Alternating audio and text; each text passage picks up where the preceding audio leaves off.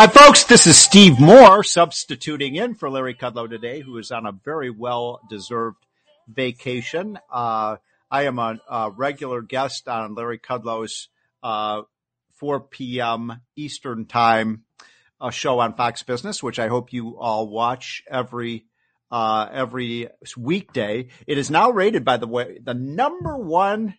Larry's not going to say this because he's too modest, but I'm going to boast for him that he has the number one talk business show on cable TV of all the networks. So congratulations to Larry Kudlow. What a great show and what a great communicator he is. But I am substituting for him this hour. This is the Red Apple Network, and our flagship, of course, is WABC Talk Radio in New York. I hope you're enjoying this great, beautiful Saturday afternoon across the country. So I want to get to my guest, David Sokol.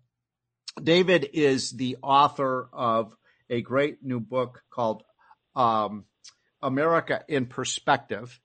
He is the co-author of that book with Adam Brandon, who is a colleague of mine at a group called Freedom Works. And so you should check out their website. But this book is really a must read because it tells us the history of this country and how we got to the level of prosperity we have, but also how we can save our country, because I'm very nervous about the direction of things. David is a very successful businessman, grew up in Nebraska, and has really become a Horatio Alger story of how you pull yourself up for your bootstraps and become financially successful in this country. So he has very sage advice for the rest of us. David, thank you so much for joining us this afternoon. No, it's a pleasure to be with you, Steve. Thanks for having me. So I don't know if you heard what I was saying earlier a few minutes ago on the show, but I'm very disturbed about this idea of this student loan bailout. And it's not even about the money so much, David. You know, we're a rich country and we're borrowing so much money already. What's another $500 billion of debt? But I think I'm worried about the kind of signal that we're sending to kids and young adults and even older adults that they don't have to repay their bills, that someone else is responsible for their finances. And that just seems to be un-American to me. What say you? Well, I agree completely, Steve. I think it's actually one of the reasons things like this are the reasons Adam and I wrote the book. And I think there's 5 reasons why this tuition thing just is insane. You know, the first is the president does not, nor should he, have the authority to spend $500 billion or more of America's taxpayer dollars without congressional direction. And he does not have it. And he knows he doesn't have it.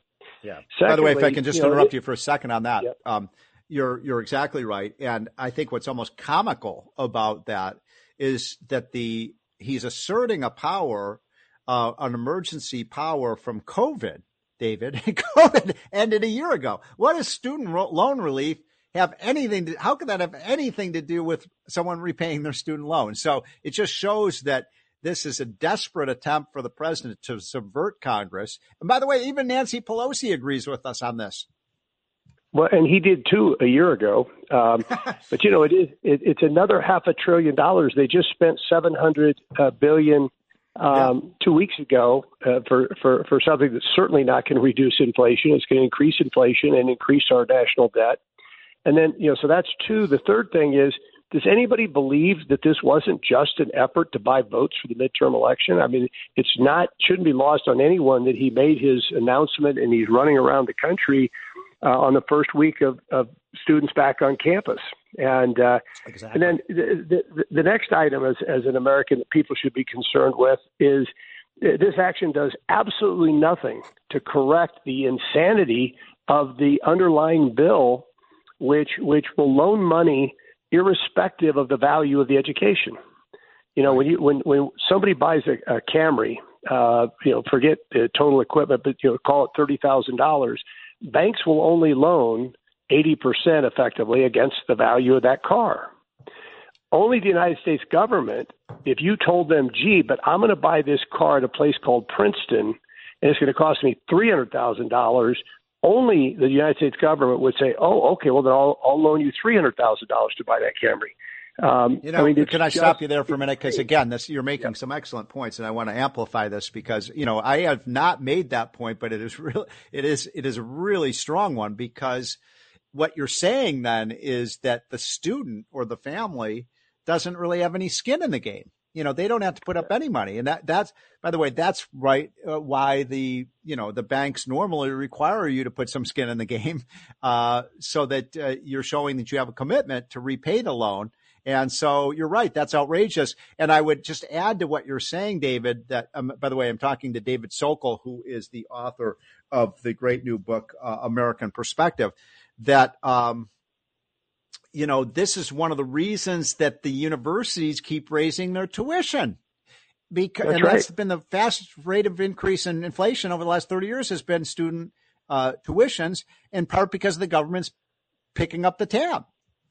That's right. And if we think that providing an opportunity to borrow money from our taxpayers for someone to get an education, well, why shouldn't we limit it to state institutions in the state where they live? And I'll give you an example. I got the numbers this morning. A young person can get an English degree at the University of Nebraska at Omaha if they live at home. Their total cost of tuition to get a 4-year English degree would be $22,000. Wow. Books, and tuition. If they get that same degree from Princeton, it's almost $300,000. Now, the reality is that English degree, you'll get the same salary at whatever school district you end up teaching English in, whether you went to the University of Nebraska at Omaha or Princeton. And so the fact that our government will loan money for something that student's never going to be able to pay that loan back.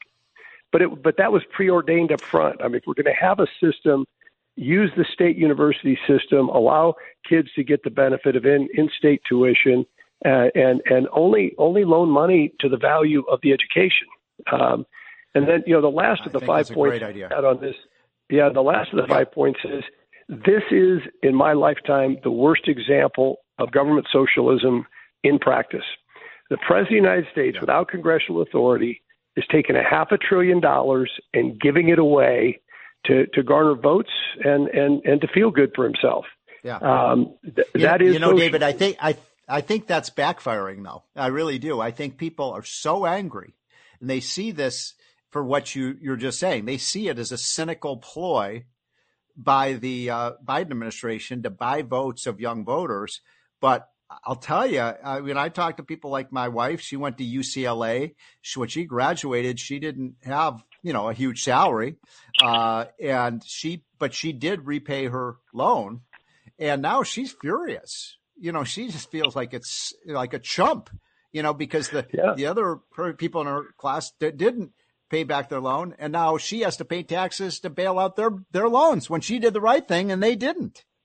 Yeah, I worked 2 jobs to pay for my tuition each semester, and frankly, it affected other things I could have done and my athletic career and everything else. But it was the right thing to do. I wanted to get an education. I didn't have a family that could afford to pay for it, but I went to a state university, which was perfectly good school, and got a degree. I mean, this type of socialism, and by the way, this is socialism in its worst possible form, because you're talking about giving away money to people making $125,000 and $250,000 a year.